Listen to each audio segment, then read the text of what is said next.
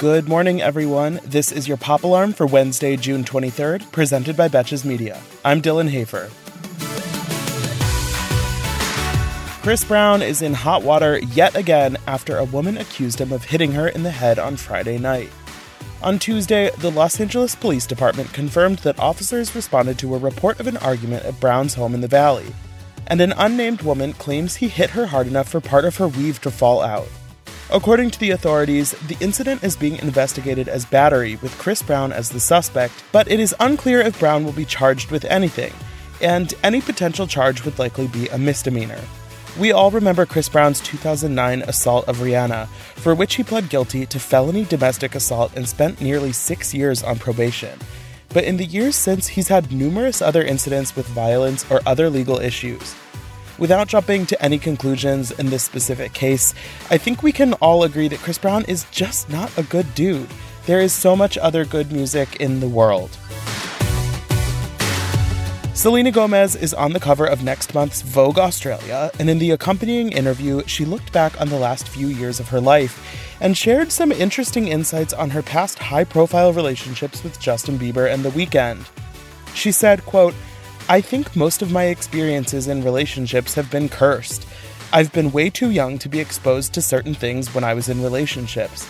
I guess I needed to find what was that word for me because I felt so less than in past relationships and never really felt equal." She added that now, compared to a few years ago, she feels surrounded by real people and that she is, quote, "constantly growing in the right direction."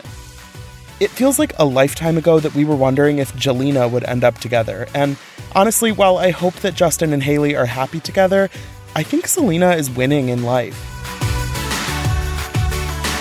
Disney is pushing forward with their slate of live-action adaptations of their animated classics, after the major successes of movies like Beauty and the Beast, Cinderella, and Maleficent.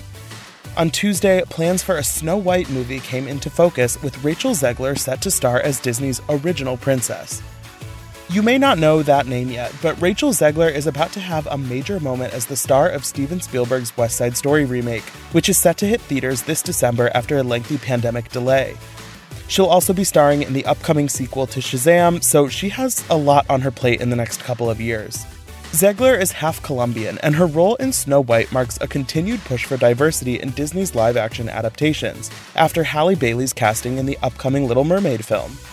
Snow White is set to go into production next year and will feature original music from Benj Pasek and Justin Paul, the composing team who won an Oscar for their work on La La Land. We probably won't see this movie for like 2 years, but I already have a feeling it's going to make $1 billion.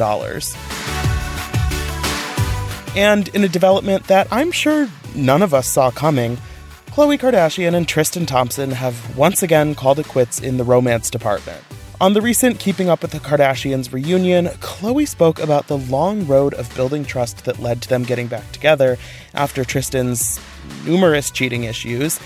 But just 24 hours later, those words had already aged like milk left out in the sun. The breakup news came just days after reports that Tristan was seen entering a private room with 3 women at a birthday party, and leaving the room a while later looking, quote, disheveled.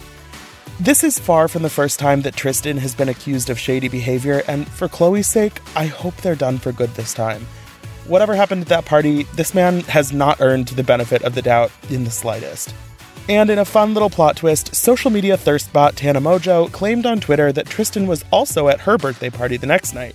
And Khloe liked a tweet reply telling Tana to shut the fuck up. Oh, Khloe, maybe take the rest of the week off of social media. I'll let you know if you miss anything good. For more Pop Alarm, be sure to rate, review, and follow the show wherever you listen. And you can follow me on Instagram at Dylan Hafer for more entertainment stories. Until tomorrow, I'm Dylan Hafer, and now you're pop cultured.